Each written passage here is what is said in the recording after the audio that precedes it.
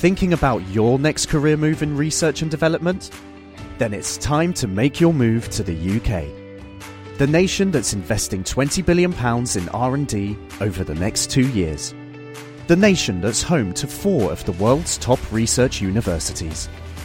The nation where great talent comes together. Visit gov.uk/great talent to see how you can work, live and move to the UK.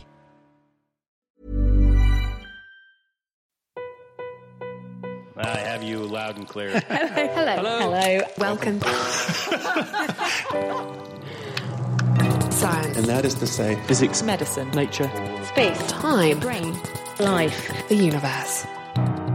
Hello, this week we're shining a light on LEDs. How do they work? Why do we need them? And how are we going to light up our homes in the future? Plus, snacking on spiders, a new robot to treat heart failure and burning batteries. I'm Greer Jackson. I'm Chris Smith, and this is The Naked Scientists. The Naked Scientists podcast is powered by ukfast.co.uk.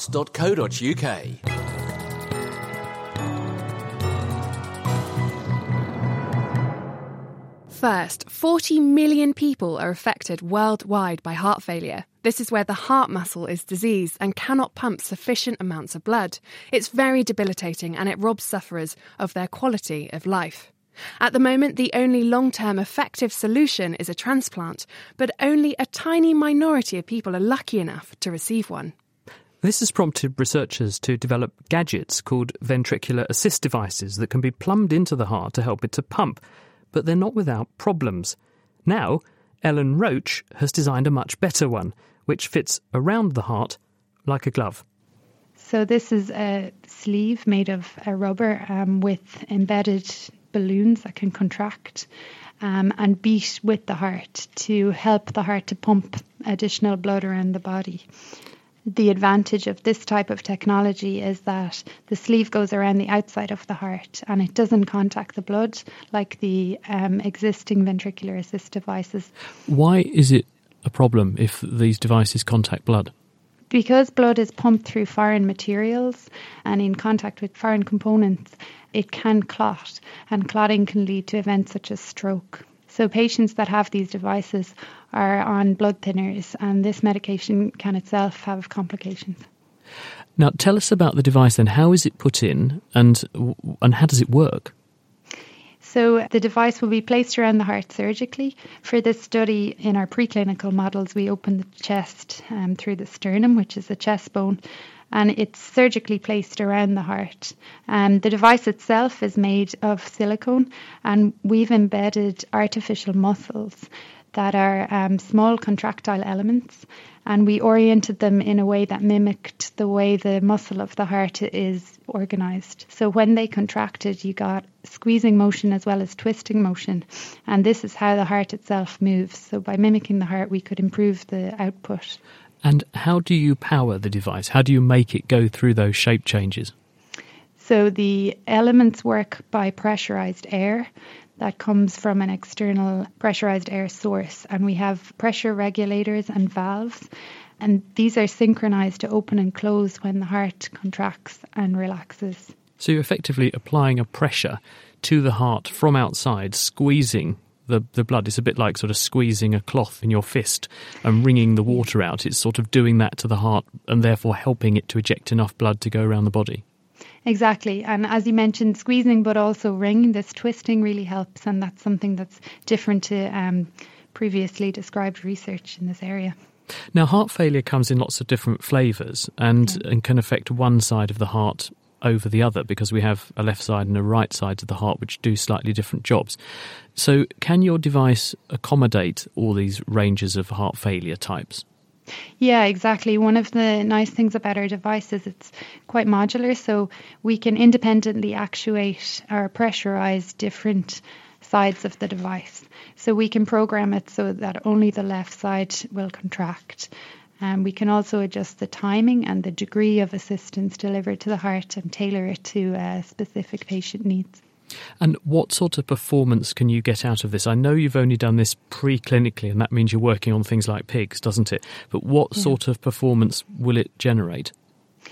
So in our preclinical models, we used a drug to slow down the heart and to reduce contractility, and the output from the main vessel coming from the heart, the flow in the aorta it's called, reduced down to about 50% of healthy function. This simulated the reduction in function that you would typically see in a heart failure patient, and we were able to bring that back up to very close to the healthy baseline level. How does the heart tolerate having one of these devices in contact with it? Does it object to being squeezed from the outside in this way? Could it become bruised and damaged? Yeah, that's a really good question, and it's one we looked at in the paper. At the interface between the device and the heart, there is a risk that you'll have some friction and damage. So we looked at introducing a hydrogel, kind of a jelly-like layer that would sit at the interface of the heart and device and reduce the trauma or the friction that the device could impart on the heart and protect it, really. Is there no alternative to doing this with an external compressed air source? Because, of course, one of the things people are going to find objectionable is having to trail around with tubes and leads coming out of themselves. Yeah, so currently there are devices that have portable pressurized fluid canisters that can be worn on a belt or a backpack. We used air for this proof of concept study, but we could change it to helium, which is, a lower molecular weight, or we could use fluid like water. Ideally, we'd like to move to an implantable pump. So, the less hardware that's external to the body, as you mentioned, the better. Even in terms of power, eventually it would be nice to move to batteries that could be charged through the skin or transcutaneously. That's in the future. And we wish her luck. That was Ellen Roach. She's from the National University of Ireland, and she published that work this week in the journal Science Translational Medicine. You may remember the stories last year about the Galaxy Note 7 catching fire. Although unconfirmed by Samsung, many suspect that an overheating battery was at fault. Now, a group of researchers from Stanford University might be able to help. They've released a design for a battery that comes complete with a fire extinguisher. Our tech guru Peter Cowley joins us. First of all, how common are these batteries? Well, batteries are very common, have been for many years, but these are lithium-ion batteries, and these, I worked out, probably about one per head of population on the globe per year, so many, many billions per year are manufactured and sold. So it's not just in your smartphone? No, it's in cars, it's in tools, it's in laptops. It's a great energy density for a rechargeable battery. And why is it that they're so vulnerable to catching fire? Well, mainly because we're wanting the devices to have greater and greater energy densities. So we want our phones to be smaller, we want them to last longer, etc.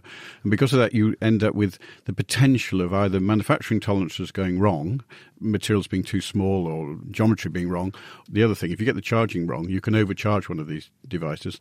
They can go wrong and potentially catch fire. When you say overcharged, do you mean literally leave your phone plugged in for too long? No, it's to do with the charging process. And so it's nothing that No, don't worry about that. That's not a problem there. So it's to do with something happening in there which will lead to more gases being produced than it should. Obviously, pressure will build up. That could cause some sort of explosion. This is very, very uncommon. We must be absolutely certain that it doesn't happen. We've all carrying these around. I've got two in my pocket at the moment. I'm not worried about that at all. Mm-hmm. And so how does this fire extinguisher work? It's really cunning, actually. I mean, it's not. I'm imagining it's not like a great. I'm thinking about a fire extinguisher like those big carbon monoxide. It's actually automatic things as well, so you don't have to catch this fire and you press a button or something, or an app actually switches on. No, it's nothing like that. It's a material called triphenyl phosphate, which is used for fire suppression anyway, embedded in a little capsule inside the battery. And when that reaches 150 degrees centigrade, then it breaks open, releases this TPP material, and it will put it out within half a second or so. It'll put the fire out. Sounds so simple. It is, but there's a big, big downside because this takes up quite a lot of space. So this energy density we're all wanting will be reduced by this fire extinguisher. Now, I've got no clue what the proportion is, but it might be maybe something like a third or something. The battery. Wow, okay, so it's quite a trade-off then. It is, exactly, yeah. So do you envisage this sort of technology going beyond mobile phones into your laptops, things like that? Yeah, well, if we look at cars, I mean, the cars, obviously more and more cars will be electric.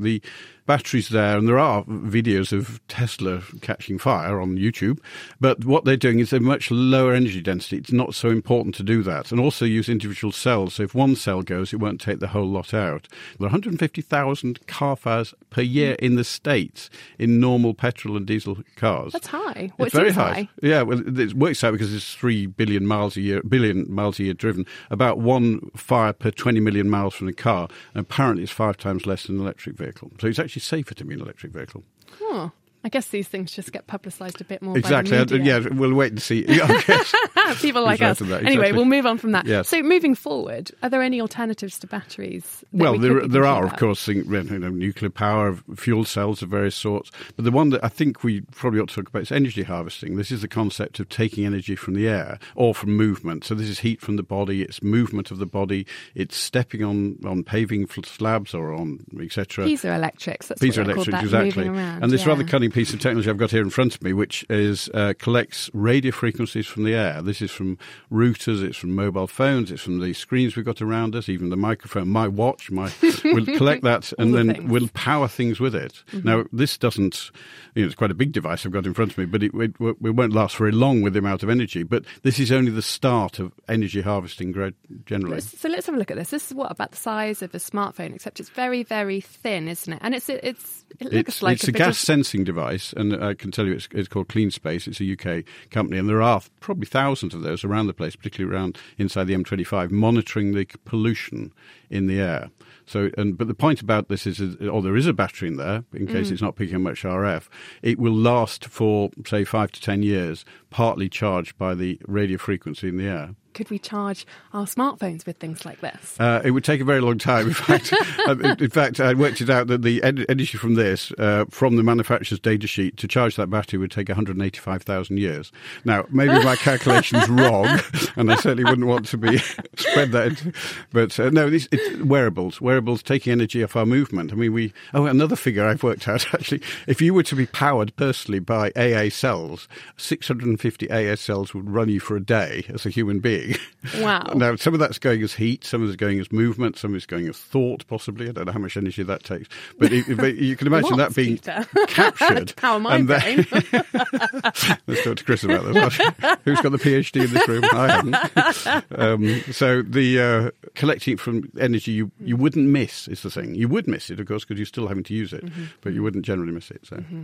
Well, what strikes me is that batteries have still got a long way to go if they take 1,000 or AA batteries to power me for the day. Peter Cally, thank you very much. And the work we were discussing from Stanford University was published in Science Advances. That's a whole new spin on the phrase Duracell bunny, doesn't it? Now, you're listening to The Naked Scientists with me, Chris Smith, and with Greer Jackson. If you'd like to get in touch with the programme, you can email chris@thenakedscientist.com or tweet @nakedscientist. On the way, we're taking a look inside an LED to find out how they work. And coming up shortly, we'll be remembering the last man on the moon. But before that, it's time for our regular myth conception, and this is where we take scientific dogma to task. And Kat Arney has been looking at the science for us of the midnight feast. But it's not what you think. The land of Nod is a mysterious place, and we're blissfully unaware of most things that are happening to us while we sleep. It's common knowledge that one of the things we do is eat spiders, a remarkably precise 8 every year. So where did this idea come from? Topically, given the current media discussions about fake news, it was made up by a journalist back in 1993. According to the myth-busting website Snopes, Lisa Holst wrote an article for the magazine PC Professional, highlighting the way that emails packed with ridiculous made-up facts were being circulated by the gullible and credulous. Ah, how times have changed. As part of her piece, Holst presented her own list of totally made-up stats, including the one about eating 8 spiders. In turn, she got it from a list of common misconceptions about insects in a book published back in 1954. However, and this must be pointed out with some irony, there's no independent confirmation that Snopes' story is true either. So let's think about the likelihood of snapping up a spider in your sleep at night. According to Scientific American, which spoke to several spider experts in search of an answer, spiders are more likely to run away from a sleeping human than start exploring us. They're scared off by vibrations produced by our heartbeats, breathing, and especially snoring. And people are likely to be woken up by the sensation of something crawling on their face before the spider gets into their mouth. However, there are plenty of anecdotal stories of people being bitten by spiders in the night, and also biting back, reporting finding bits of legs between their teeth in the morning. So, although we probably do eat the odd spider during a lifetime, it's impossible to know for sure, or how many. The only way to find out would be to film many people asleep night after night, and then carefully watch the tapes to spot any spiders crawling their way into an open mouth. Not only does that sound like a very boring research project, it's also more than a bit creepy in itself. In fact, if you're worried about eating spiders or other insects, you're actually far more likely to have chomped on them when you're wide awake, as they're often found in processed food. One estimate suggests the average person unintentionally eats about 0.5 kilo of insects every year. There are even legal limits on the amount. For example, the US puts a limit of 60 insect fragments per 100 grams of chocolate, in case you are wondering why that fruit and nut bar was extra crunchy. Finally, rather than worrying about accidentally knocking back a few spiders at night time, some cultures even make a point of eating arachnids. Fried spiders are a popular street food in the Cambodian town of Skuon, where a species of tarantula the size of your palm is mixed with sugar, salt and garlic and then fried in oil. Apparently they are crispy on the outside and soft in the middle, tasting a bit like a cross between chicken and fish. Proof, if ever it was needed, that anything can be made edible if you fry it with enough garlic. And while I may never know exactly how many spiders I've eaten by accident, I think I'll give those ones a miss. I'm with you, Katani there. And if you've got some suspicious sounding science that you've come across and you'd like us to look into, you can drop us a line. It's chris@thenakedscientist.com and we'll see what we can dig up. Now, we were saddened here at The Naked Scientist to learn of the death recently of NASA astronaut Captain Eugene Cernan. And he's famous because he was the last person to set foot on the moon. Tom O'Hanlon reports. I was strolling on the moon one day in a merry, merry month of December. No, May's the month. May, that's right. May is the year of the month. On the 16th of January 2017, the last human to stand on the moon passed away. Captain Eugene Cernan, heard there in a lunar duet with fellow Apollo 17 astronaut Harrison Schmitt. Gene travelled into space 3 times on Gemini 9A, Apollo 10 and as commander of Apollo 17. He's also one of only 3 people to have travelled to the moon twice. Back in 2014, the Space Boffins podcast interviewed Gene, and he encouraged others to literally follow in his footsteps, but also to explore the rest of our solar system. All we've done now is proved we can do it, close the barn door and said, be happy about it. And that's not good enough. We are going to go back to the moon. Why? All we did was prove we can work and survive up there. Now we got to take advantage of the resources the moon has to offer us here on this planet. And it's a stepping stone to go to that place called Mars. Is there water? Was there water? Could life exist? Is Mars like Earth was a jillion years ago? Or is Mars like Earth might be a jillion years in the future? Maybe we're going to go simply because it's there, simply because we can, and that's why we will. Using the moon as a stepping stone to explore Mars would help us further our understanding of the universe and our place within it. But not only that, if humanity is to survive the threats of dinosaur-killing asteroids, supervolcanoes, or even a nuclear war, we need to have a backup home, and Mars is the only candidate so far. With current levels of interest, a mission to Mars may be on the cards sooner rather than later. I don't care whether it's 2 years, 10 years, or 50 years. I'd like it to be tomorrow morning. It isn't going to be. But those young kids are going to follow in our footsteps. They're going to pick up where we left off and take us back out there where we belong. In December 1972, as Gene prepared to return to planet Earth, he scratched his daughter's initials in the lunar surface and left us with these words. And as we leave the moon in Taurus Littrow, we leave as we came, and God willing, as we shall return. With peace and in hope for all mankind. Peace and hope for all mankind, an attitude we could all learn from. Tom O'Hanlon there with footage from the Space Boffins and NASA. A new study suggests that thousands of middle-aged women could be silently suffering from bulimia, anorexia or binge eating.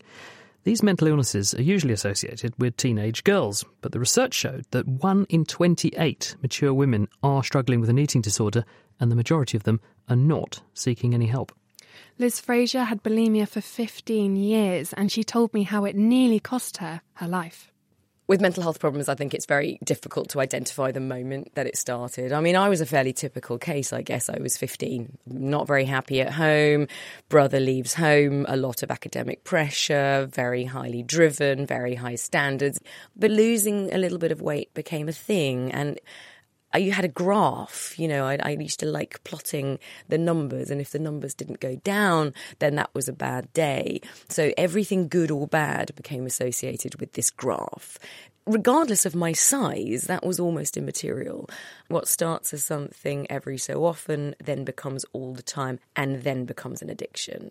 And at that point, even if you don't want to exhibit these behaviours, even if you don't want to behave that way, you still will, because that's what you do. Was there a point for you where you just thought, this is it, I've gone too far and I need help? Or what was that turning point for you? For me, as with many people, there were probably many points like that. That's one of the frustrating things with addictions, isn't it? You have those moments where you go, right, I'm going to sort this out. I'm going to put lists on fridges and I'm going to, and then you don't. Or you do for a while and you have a relapse. And every time that happens, you think, damn it, God, I was not going to do this. I was going to be determined. And then that knocks you even further down. And then for whatever reason, you wake up feeling stronger and you're going to go, right, I'm going to sort this out. So I think you have to be prepared. One has to be prepared in the recovery process for these relapses to occur and not to get lower and lower down. I mean, I had 3 children during this time. Not when I was 15, I hasten to add. This continued till I was 30. 30 is often quite a turning point for people. So I looked well and I appeared to be functioning well. I got a degree from Cambridge and I was making films and TV programmes. I had young kids. I was looking after them. To anybody in the outside world, I was very well. But I think the real crunch moment came for me when my youngest was about 1 or 1.5. And I just, one day in my kitchen, I just nearly died, standing right there. And I can remember the feeling, this sort of ice cold, just freezing, that was it. Sadly, Liz isn't alone. Dr. Richard Sly from the eating disorder charity, BEAT. They affect about 725,000 men and women of all ages and backgrounds in the UK. It's not just this stereotype that people have of, young middle-class teenage girls going through a phase or doing it to look good. These are serious mental illnesses which can impact on anybody.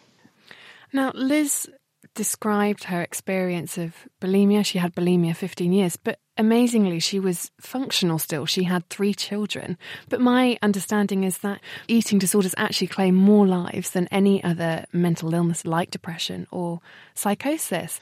Yeah, absolutely. Anorexia nervosa has the highest mortality rate out of any mental illness out there.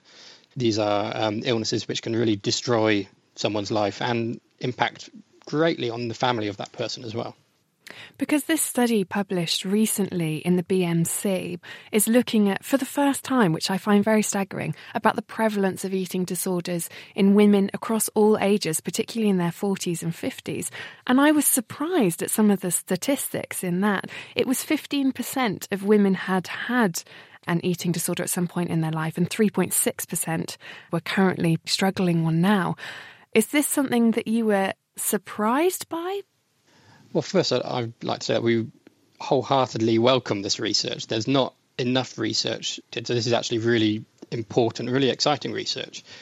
And this figure of 15% of women having an eating disorder at some point in their life and 3% currently suffering is actually quite alarming, but it's not something we're particularly surprised by. So BEAT run a helpline, which is open 365 days a year, and last year 15% of our calls to the helpline were about someone over the age of 40.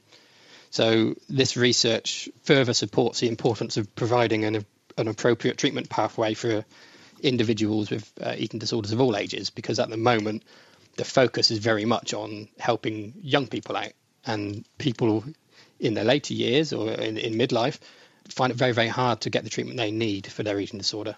And what is the treatment for it? How do you get better or recover from something like this? Well, recovery is hard, but it's possible and it's incredibly worth it. Generally, it's going to be a form of talking therapy, and people can start thinking about the reasons behind their behaviours. Because the sad fact is, and this is something the paper highlights, is that those who reported having an eating disorder, less than a third of them actually sought any help. And I just wonder, why is that? What is the barrier there from people getting what they really deserve and need?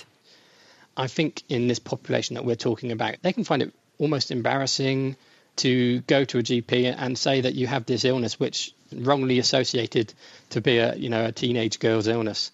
And I think there can be a lot of shame or embarrassment around that. Liz, despite all the stigmatising and stereotyping, did seek help and turned her experience into something positive, a website. It's inmyheadcase.com. She hopes Headcase will turn mental health on its head by sharing her experiences. Yeah, Headcase came out of all of my experiences of different types of mental health problems, whether it be eating disorders when I was younger. When I was in my 30s, I had panic attacks. And then I had a breakdown in my early 40s.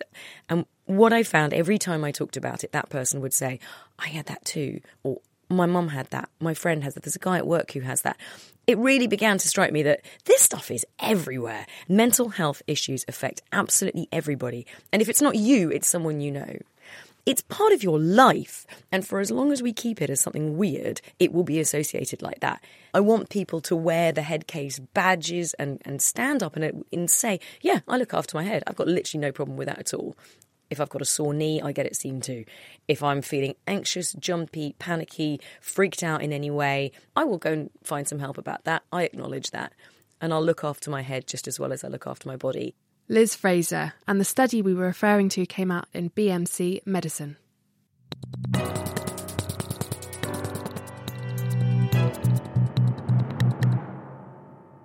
This is The Naked Scientist with Chris Smith and Greer Jackson, and now on to the main part of the show, LED lighting, the revolution which is happening under our noses.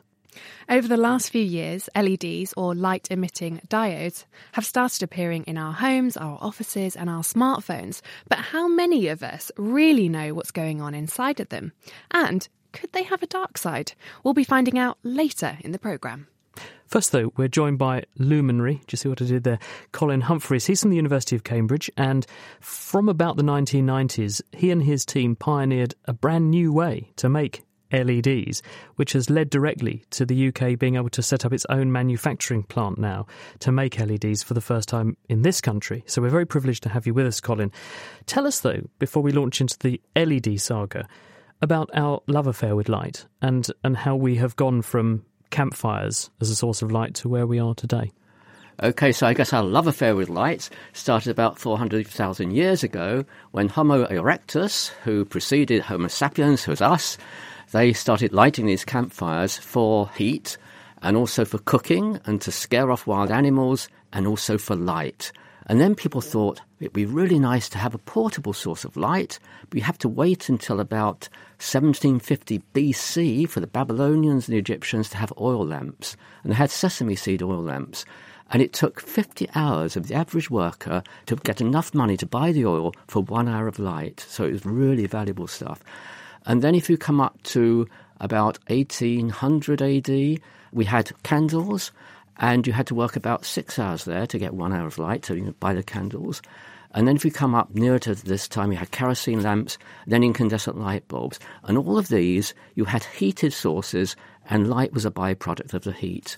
And now we've got LEDs, and they're really important because it's the first light source which doesn't depend on heat to get the light. And in fact, today you have to work 0.6 seconds to get an hour of light. So it's just a huge increase in efficiency. You know, I haven't worked today, it's sort of 64,000 times or something to go from 1880 to today. But basically, LEDs, they're very, very efficient because they give out very little heat, and light is what they really are giving out. So just to clarify the point you're making, which is that if you look at, say, an Edisonian light bulb, this thing we plug into the ceiling with a piece of tungsten filament that glows. We're putting electricity through that. We're making it get white hot, glow a few thousand degrees. And it's that glowing that's giving us some light, but only about 15% of the electricity we put in turns into anything you can see. The majority of it is light you can't see. It's infrared heat. Yeah, it's actually about 5%. It's even worse than you said. So 5% comes out as light, 95% is heat. And the LEDs we have today, they're about 35% efficient. In the lab we have LEDs which are 75% of the light, and those LEDs will be working their way into the marketplace in the next few years. I was going to say, if you've got these lamps and they're 75% efficient, it's 100% better than what's on the market at the moment. Why are they not on the shelves? Well, it takes a bit of time for the researcher to get out into the marketplace, but we're running hard. So how have you got a doubling in the efficiency? It's really doing a lot of research on the details and some major breakthroughs. And the other thing which is happening is a reduction in costs, which is really important. And one thing that we've done is to grow LEDs on silicon. Other people are growing LEDs on sapphire wafers, the ones you buy in the shop, and that's very expensive, sapphire. And we've developed a method of growing on silicon. And as you say, we set up a couple of companies in Cambridge. They got acquired by Plessey, a UK company, and Plessey are making the first LEDs on silicon in the world and the first LEDs in the UK at all. We've got a little demo here to demonstrate and really put into reality the points you're making about the efficiency. We've got here a hand crank which has got a drill motor from a DC drill, electric drill, in it. And when you turn the crank, obviously you're turning the motor, which then generates some electricity, and wired up to it are some LED lights and some old-fashioned tungsten lights. So I'm going to turn the handle and you can switch me on, and we'll do the LEDs first, and I'm going to demonstrate really how hard it is or not to actually do this. So let's start. I'll start turning. If you could load me up with some LEDs first. Let's start the LEDs first. Right.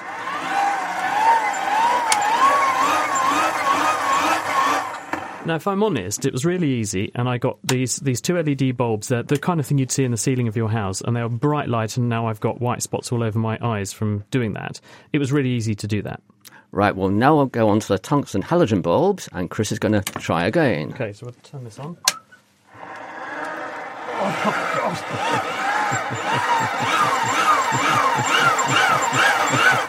OK, you've made your point. I'm actually out of breath from doing that. It's very, very difficult to turn the crank. Is that because they're using so much more energy in order to make the same? Because they were equivalently bright to the LEDs. I had to wind it a lot harder, though. That is right. So these take so much more energy to light up than the LED bulbs. So the LED is a really very efficient source of light. If we were to translate that into carbon equivalents, in other words, carbon dioxide that we're not emitting because we're turning far more of the electricity into visible light than heat, how much carbon are we saving by using LEDs in our homes? OK, so lighting takes about 20% of all electricity. It's much more than people think. With the LED lighting, that comes down to 10%, and with the future, it will come down to 5%. And so if that electricity is coming from power stations, at the moment we're saving 10% of all the electricity from power, all the electricity and carbon emissions from power stations. In the future, we'll be saving 15% with the LEDs of carbon emissions from power stations. That's a lot of carbon dioxide. It's a lot of wasted energy at the moment, isn't it? It is, absolutely. Yes, I mean, this 15% is what you're going to get probably from solar and wind power combined, so it's really important. Now, as we've just been hearing, we know that LEDs are so much more efficient. But why? Tom O'Hanlon and Cambridge University's materials scientist Rachel Oliver cut up an LED with a diamond saw, I might add, to find out. Welcome to the lab. First things first, we need to put the lab coats on. Just do up the poppers. Now, I'm sure lots of people have seen an LED bulb, but what they actually look like these days is very much like a normal light bulb, maybe with a sort of frosted glass cover. And it's a bit difficult to tell why this is different to a normal light bulb that you might have been buying for years and years. So what we thought we might do this morning is take one apart and find out what's inside. Now, we're going to do that using a diamond saw over here.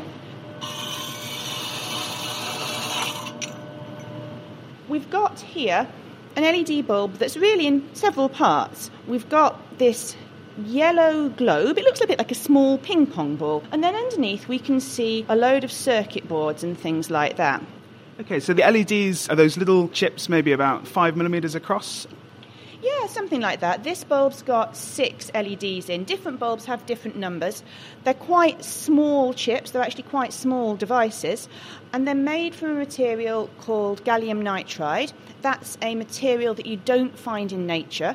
LED manufacturers grow it in big crystal growth systems, and we actually have one of those big crystal growth systems here where we make experimental LED structures and try and improve them. Now we're in the growth lab, and what we're looking at here is one of our crystal growth systems. It's about the size of a transit van, but a lot of the bulk is actually just things like control electronics and systems that handle gases. They move gases around. The gallium nitride is built up by reacting a gas called trimethyl gallium, which supplies the gallium, with ammonia, which supplies the nitrogen. These gases are passed through a surprisingly familiar piece of plumbing.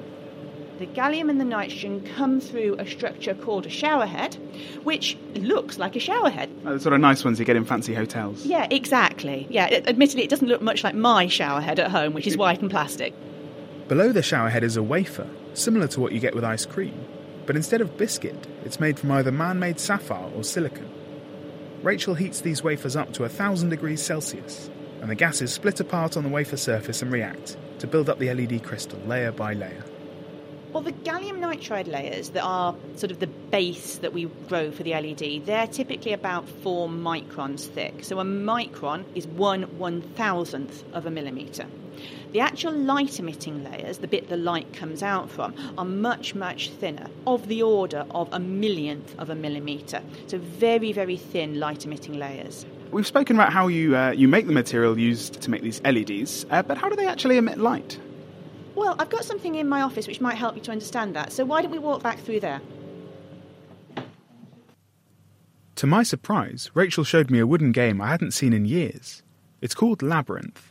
Do you remember it?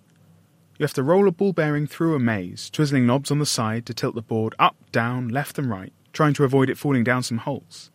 How's this anything like an LED, though? Well, it comes down to these layers. On one side of the LED, the layer is tweaked so there are extra electrons, which are negative. On the other side, some electrons are missing, leaving behind holes which are positively charged. When you flick the light switch on, the negative electrons and the positive holes are pushed towards each other. So we can think of our electron as being the ball bearing, and the holes in the toy are just the holes in the crystal. And where the electron and the hole meet, the electron basically falls down into the hole, just as the ball bearing falls into the holes in the toy. So how are your skills at this Labyrinth game, Rachel? Not great. So, well, shall we see how far I can keep it going before my electron recombines with my hole? Let's have a go. I've got to get around my first corner now, and I'm not sure I'm going to make it. Oh, I've managed one corner. Oh!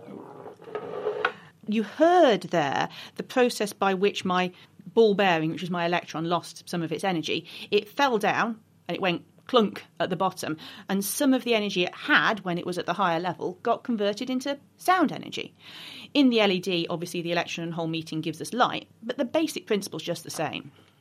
In these LEDs, the electron falling into the hole creates blue light. To get white light, you need what Rachel described earlier as a yellow ping-pong ball. It's coated with chemicals called phosphors, which converts some of the blue light to yellow. Yellow light plus blue makes white. Rachel also told me about another trick LEDs use to make light more efficiently. It's all to do with these very, very thin layers I talked about, which actually give the light out. The reason they're very, very thin is that we're using them to trap the electron and hole together in the same place. Now, it's like if you and I needed to meet up to have a cup of coffee, if I said to you, great, let's meet up tomorrow and we'll meet in Cambridge, well, we might find each other, but it's not very likely. If I say to you, let's meet up and have a coffee in the common room at the Department of Materials Science, quite likely we'll actually manage to find each other and have our coffee and our chat. So we're doing the same thing with the electron and the hole.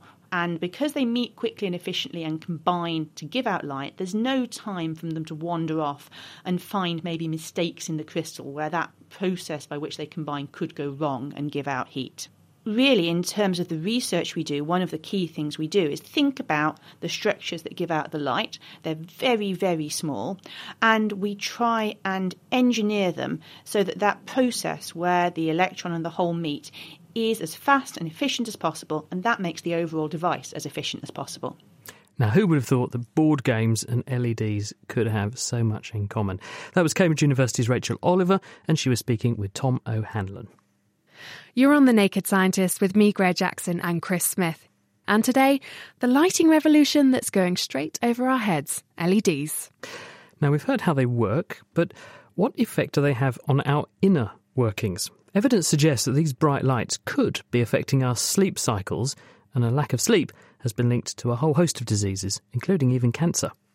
Mari Heising from Uni Research Health in Bergen is a sleep expert. But before we go to that, can I just ask you, Mari, what is a body clock and why do we have one? So a body clock is the internal biological clock that helps us keep our 24-hour cycle. And we need that to have our day and night routines. So this body clock is actually controlled by the suprachiasmatic nucleus in the brain, helping us keep our circadian rhythm. And how is it affected by light? So light is really important to set this body clock. So what it does, in short, is when the eye signals that it's dark, the suprachiasmatic nucleus starts the production of melatonin, and that's the sleep hormone. It's very important to have good sleep. And in the same way, in the morning, the light suppresses the body's production of melatonin. So essentially, light keeps us on a good day and night rhythm. What about different types of light? I'm thinking bluer light, brighter white lights, and even red light. Do they all have a different way in which they interact with our body clocks? Well, actually, all light affects melatonin and our body clocks, but we know that the LED lighting is even more efficient in that sense, so it has a stronger effect on our melatonin production than the other light sources. So what happens is that if you have bright light, for example, LED lighting in the evening, you actually delay your circadian rhythm. And instead of being sleeping and going to bed, you feel more alert, and you can often end up with too short sleep.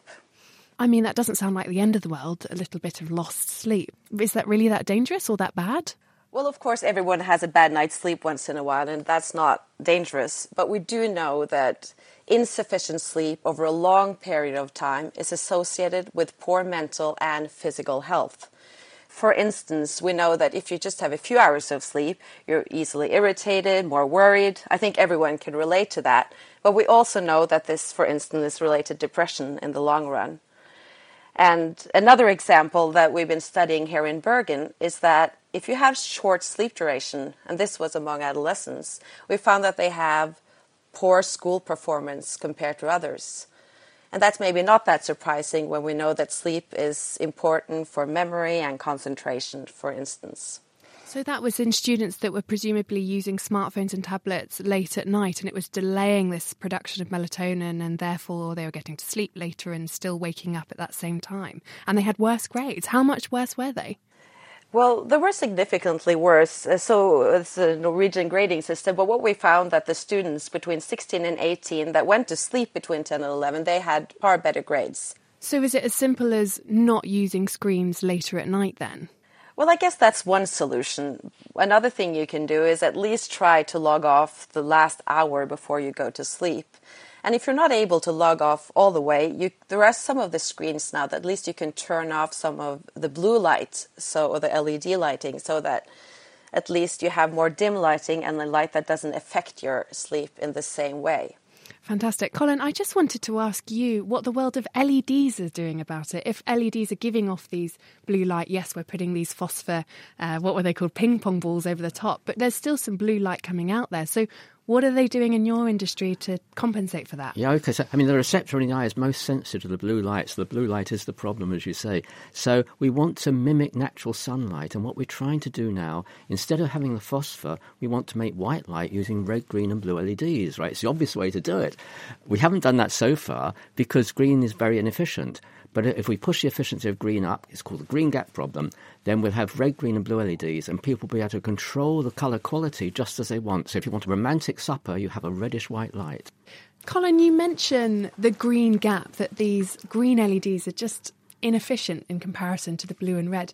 Why is that? Well, they're more inefficient because to get the green light out, you have to grow at a lower temperature than getting the blue light out. And when you grow at a lower temperature, you have more defects in the crystal, impurities and defects, and that quenches the light emission, so they're less efficient. So this is like when Tom went to go and see Rachel, yes. And they talked about the electrons combining with the hole, like the labyrinth game. That's is right. that if there's more problems with the structure, then those electrons don't meet those holes and you don't produce the light? Yeah, well, the electrons actually go to the defects and the holes go to the defects. They don't combine properly and they don't give out the light. They give out heat, actually, rather than light. So we don't want it. You don't want it. Yeah. But the interesting news is, and this is this week's work, right? If you form gallium nitride with different atomic arrangement, different crystal structure, then we think we can solve this green gap problem. We're just doing this now, so it's for a future broadcast. But we can see really brilliant green light coming out of this, and we just have to measure the efficiency, which we haven't yet done. But in the next 4 weeks, we'll do that. Wow. So we think we may have solved this problem. This is really up to date. I've got the solution right here. Rather than scrolling through social media sites until the early hours, why not just turn off the lights and listen to our podcast instead? But not on a smartphone that you're looking at. Mary Heising from Uni Research Health in Bergen, thank you very much, and also to Colin Humphreys as well. Now, we started this off with fire, now we've got LEDs, but what is next? Well, one bright idea is to use lasers to light up our homes. By cranking up the electricity and adding a few mirrors, you can actually turn an LED into a laser source. Feed that into a fibre optic, and you could distribute the light all over your house and turn high-energy blue light into almost any colour you want. And you could adapt a wall, a floor, a ceiling, anything to receive the light and then glow to illuminate your room. You could even, as Stephen Dembars, who works on this at the University of California, Santa Barbara, put it to me, turn your sofa or your curtains into light sources. You can imagine you could have one blue light source per house, and rather than run your light around with copper wires, you could route the light with plastic or glass fiber optics through the rest of the house, and then convert it to white light whenever you need it. And therefore you could drop a lot of the cabling needed for lighting, but you could also imagine very different looking lighting fixtures. You don't need big, bulky metal fixtures anymore. You would need very small sources, or you could even think about weaving fabric into the curtains or the ceiling to get a distributed effect.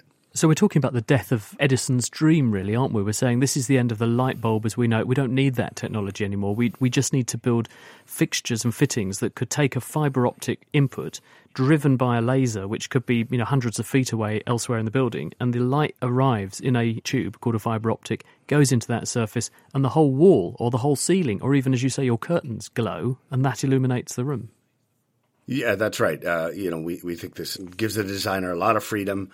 But I will point out, you can actually see laser lighting today already in Europe. It turns out BMW and Audi have actually already released high-end automobiles with laser headlights because it's so bright and efficient at directed light as well. I think there's more than 1,000 cars already on the roads in Europe using this laser lighting technology. Now, why do you think that running fibre optics around your house and bringing the light in as light rather than electricity in a copper wire is better? Yeah, that's a good point. The fiber optic cable can be extremely small. We're talking here less than a millimeter.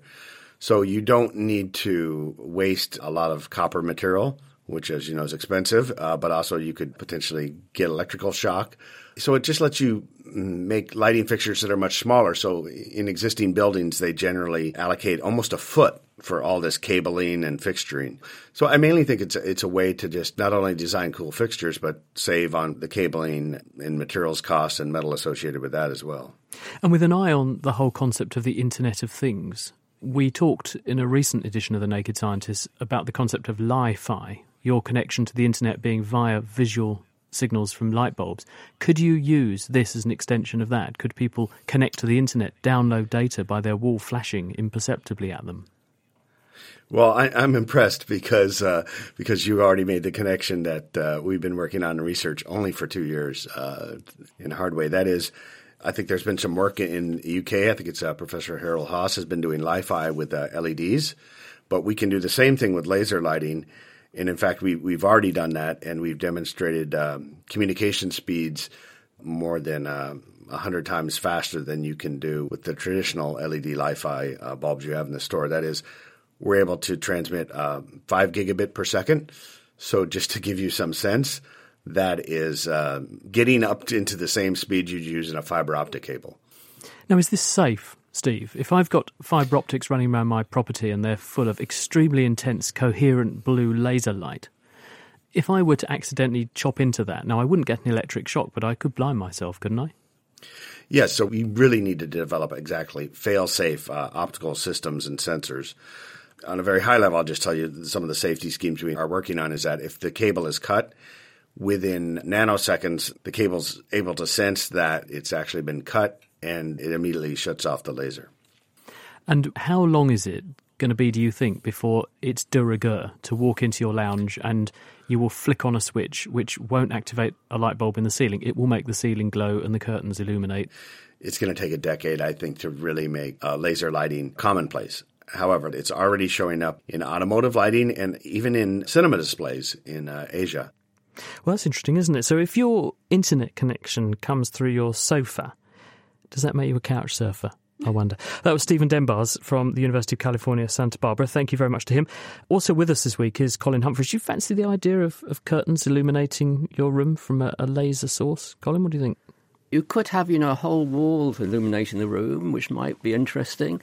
And we can, in fact, use an LED to do this as well. So a laser may be slightly more powerful, but the LEDs you can use. And in fact, in museums, they're using this to illuminate cabinets. So you don't actually, you just see the fibres coming out and their LEDs on the end. Gray, you like the idea of a sofa that illuminates the room? I just can't really imagine it. That or a glow-in-the-dark curtain. I mean, I don't really see the attraction in that rather than just having a regular light. What is the attraction? Well, I think the point is we design rooms at the moment with light sources being in the ceiling in a central point. You get dark, shadowy corners, and it's dictating how rooms are formatted. And if you actually had the light coming from all different kinds of places, it would allow designers a lot more freedom. I suppose it might seem quite more natural as well. It could do, because it would mean that the room didn't have dark corners anymore. Well, now we turn to Question of the Week. This is my favourite part of the show, where you put your questions to us and we find an expert to answer them. This week, Tom Crawford's been crawling around in the dirt to answer this query from Carol. Do ants feel pain? I'm sure we've all killed an ant or two in our time, whether it's by accidentally stepping on them or the more sinister burning alive with a magnifying glass as a child. But do they feel pain? That's actually a really good question. Eleanor Drinkwater from the University of York, whose PhD is entirely on these six-legged creepy crawlies. Ants can definitely sense that they've been harmed and react, but it's been argued that there's a difference between simply sensing harm and reacting to it, or actually experiencing pain. Just sensing damage, but not feeling pain, is what's known as nociception. I find it hard to separate the idea of feeling pain and just reacting to danger.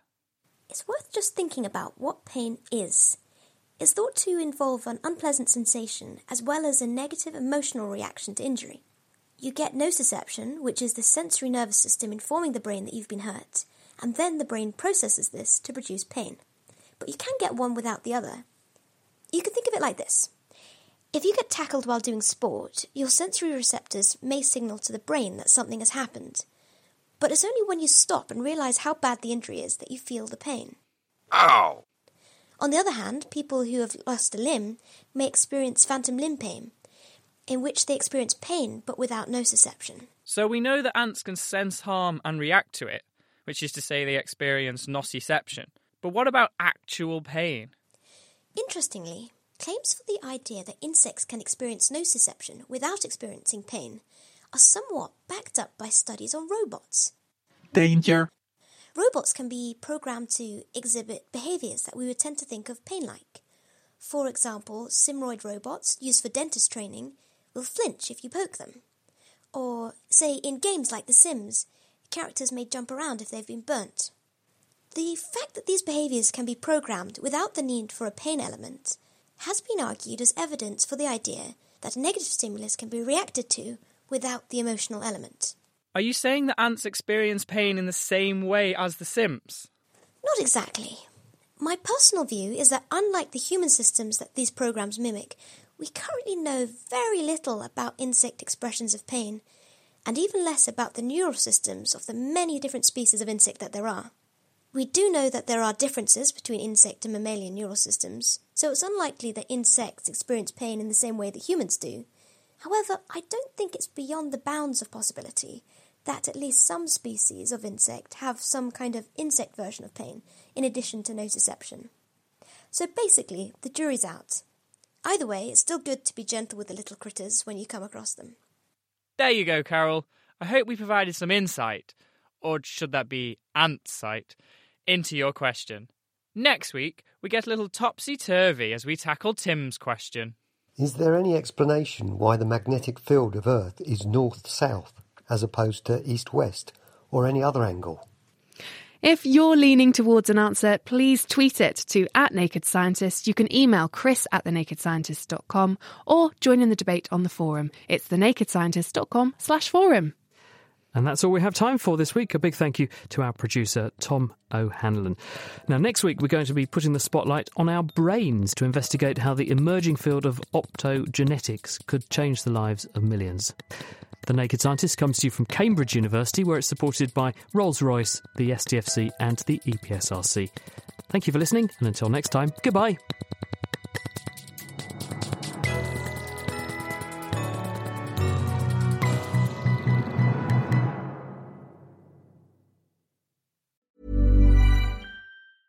Thinking about your next career move in research and development? Then it's time to make your move to the UK. The nation that's investing £20 billion in R&D over the next 2 years. The nation that's home to 4 of the world's top research universities. The nation where great talent comes together. Visit gov.uk/great talent to see how you can work, live and move to the UK.